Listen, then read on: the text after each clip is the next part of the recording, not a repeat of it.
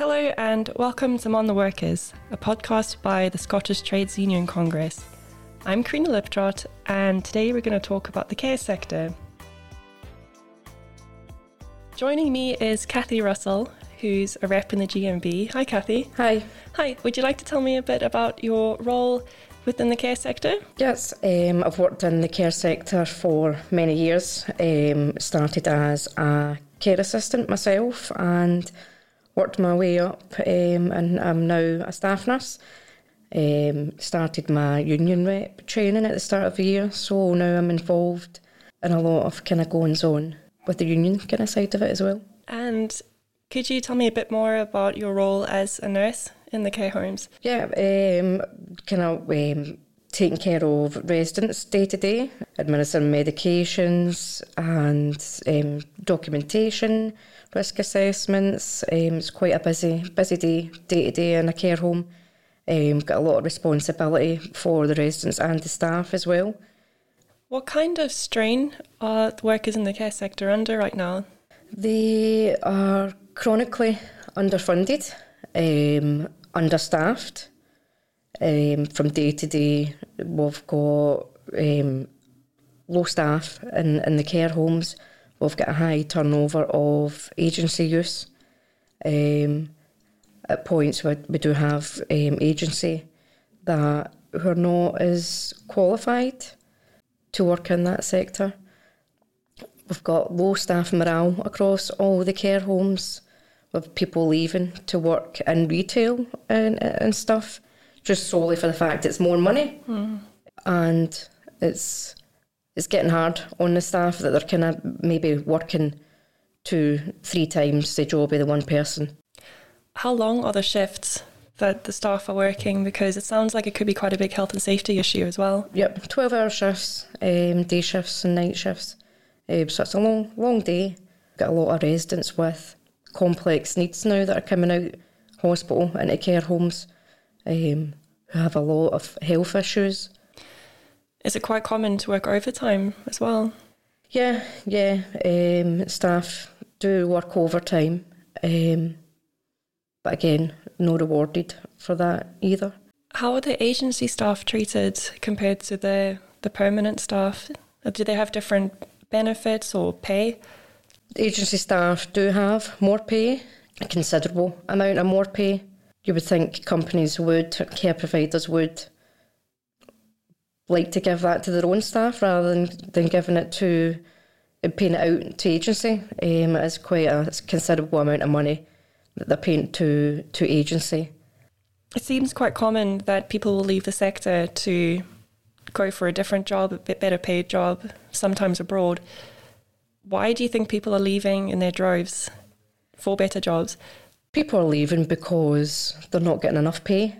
The pay that the care home providers are paying doesn't match the current cost of living. They're leaving to go to work in retail or supermarkets where there is a more competitive salary.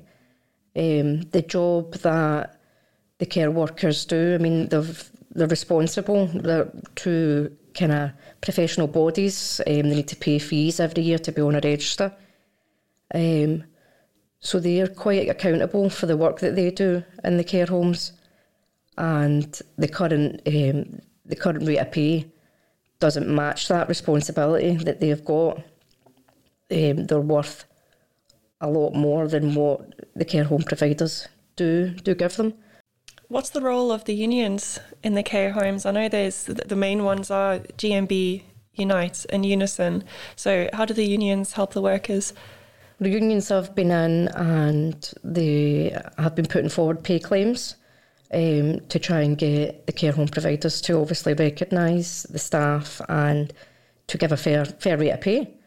And we have had pay claims submitted, but it's trying to get the care home providers kind of across Scotland to kind of recognise the duties that these workers do, like care workers, ancillary.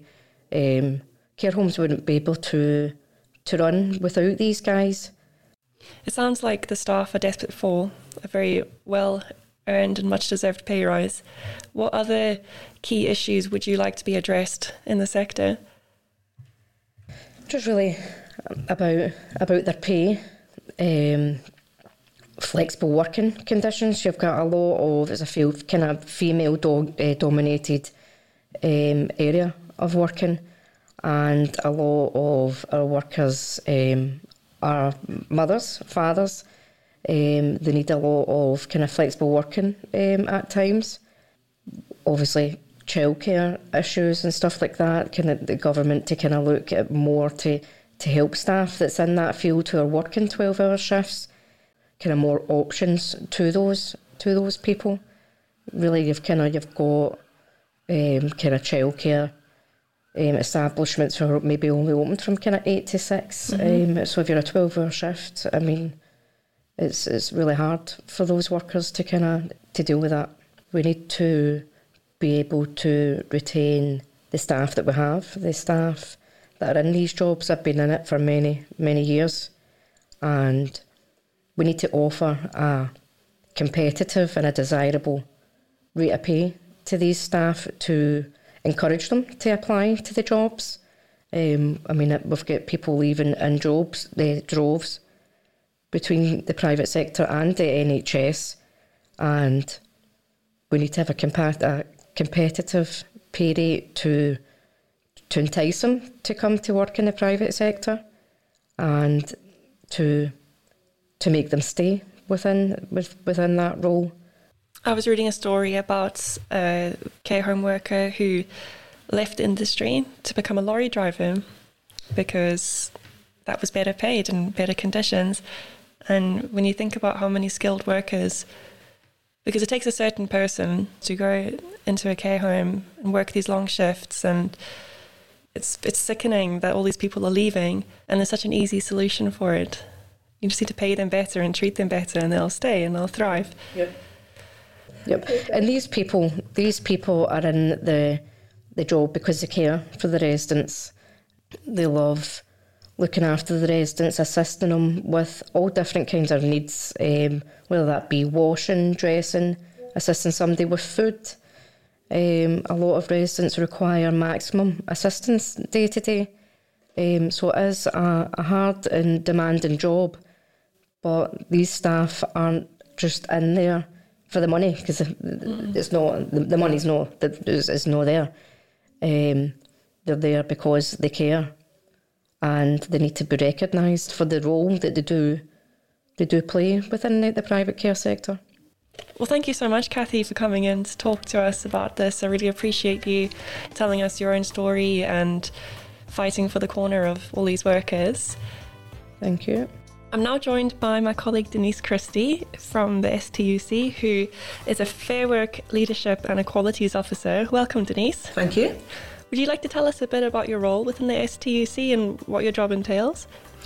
Sure. So, as part of the Scottish Government's campaign for a Fair Work Nation by 2025, I support STUC affiliates with a variety of activities round about fair work. And I know that you were steering the Fair Care for Scotland campaign.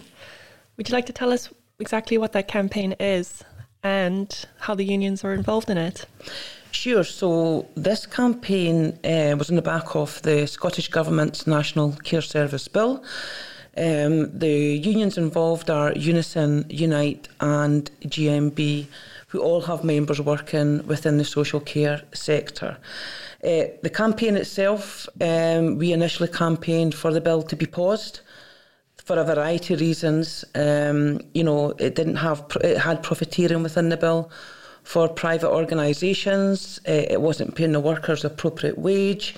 It didn't have sectoral collective bargaining for trade unions, etc. So there was a huge campaign by the movement to get that paused, which was successful.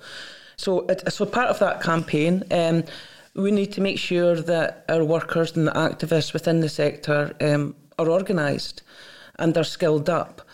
So the Fair Work Leadership and Equalities Project agreed funding for a joint weekend school with Unison, Unite and GMB activists and reps within the care sector. And that was the Fair Care for Scotland weekend school that happened at the end of June this year. We had 21 reps from the 3 unions who embarked on a 3-day weekend school that gave them the knowledge and the skills to challenge unfair work within their workplaces. We did skills on media, so they can speak to, the media around the challenges within the sector. We, we skilled them up on negotiation skills as well, so they can go to their employer and campaign and negotiate for better pay terms and conditions. And they've now applied for a further grant for another school, follow-up school, which is great. That a lot of people are really, really keen to get involved and get involved in activism and the learning. That was successful, and we're looking forward to holding another school at the end of this year. That all sounds absolutely wonderful. We actually have a clip from Stacey Doherty, who's a GMB member who attended the weekend school. I love the fact that it's Unite, Unison and GMB, and we're all coming together. So there's multi-unions out there fighting for the cause. And it's solidarity within us all, and that's what we can do going forward for health and social care. I work within health and social care, so I'm really passionate about this. And all I want to say is solidarity. Okay, as Stacey said, I think the school is a fantastic example of unions coming together, really enhancing their resources to make sure that, the campaign round about the National Care Service, the campaign round about making sure there's fair care for workers and those accessing care in Scotland can be as best as it can be. You've heard there, she talked about it was great to work with reps and activists within Unison Unite and GMB, and the school was hugely successful. I'm delighted to hear that. So we know that stage 1 of the National Care Service Bill has been postponed to the end of January next year. How have the unions come together to input into this bill? It's been, the campaigning from the unions that's actually got the bill paused in the first place. There's been a variety of demos at the Parliament. There's been mobilising, of their members and their activists to write to a variety of politicians. Unions have gave evidence at specific committees as well about, how the bill is absolutely not fit for purpose. They've asked for a pause. They've got a pause, and they've been involved in further discussions with Scottish Government to make sure that the demands of the workers that are involved in the sector are adhered to. Yeah, so you can actually read the letter that was sent to the First Minister and other associated news and events on the Fair Care for Scotland website, which is www.fair-care-scotland.com, or you could look up Fair Care Scotland in a search engine and it's the first thing that comes up. Also on that website, you will see a very short video of the Fair Care for Scotland weekend with Unison Unite and GMB reps. Just a very short 2-minute video and a little article about that. So again, it's a great example of the 3 unions coming together to do some joint campaigning. Fabulous. Just going back to the National Care Service Bill, you mentioned how in its current form it's not ideal because it promotes profiteering. What suggestions do you have, or the unions have, on how to keep it ethical and to avoid profiteering? Well, last year the STUC commissioned a report to look at profiteering within the National Care Service. You can find it on the STUC website. And it clearly shows that public money that's going into the care within Scotland is being siphoned out to offshore tax accounts, within the Cayman Islands, etc. And it also shows the impact of profiteering within care. So, for example, workers within private care organisations get paid less than workers within local government organisations. There's higher level of complaints within private care sector than there is within the public care sector. We're seeing less workers within the private care sector than there are within the public care sector. And there's one reason is for that, basically because profit always comes first with these organisations. So there has been some research done. We've sent that research to the Scottish Government, and I know that care affiliates are using that as evidence to campaign to make sure that profit is taken out of this bill going forward. Care is so expensive, social care and childcare is so expensive, yet the workers, the people who are actually looking after these often vulnerable people, are getting paid a pittance, so the money has to be going somewhere. And if it's going to the Cayman Islands, it's not even contributing towards UK taxes. No, you're absolutely right there, Karina. It's absolutely disgusting, you know, that money's been taken out of care to profit, to line the pockets of big businesses and executives. This is a part of the bill that, you know, unions have been campaigning on quite heavily. The demand for workers to have £15 an hour, they said it can't be achievable. Well, it can if the profit was taken out of care. They're talking about the lack of workers coming into the sector, the recruitment and the retention of care sector workers being a challenge. Well, it's not a challenge if you give them the decent amount of pay that they deserve, the correct terms and conditions, the correct career and training pathways as well. Those cost money, and those come out of the pockets of these profiteers. So bring it back into public ownership, and that's when you'll see the workforce being truly valued. Well said, Denise. If you'd like to read our report, Profiting from Care, it's on the STUC website and on the Fair Care for Scotland website. Thank you so much for taking time to speak to us, Denise. That was really interesting, and you can hear the passion coming through from that. And let's just hope that the National Care Service Bill is fit for purpose when it does come out. Thanks for listening to On the Workers, a podcast by the Scottish Trades Union Congress.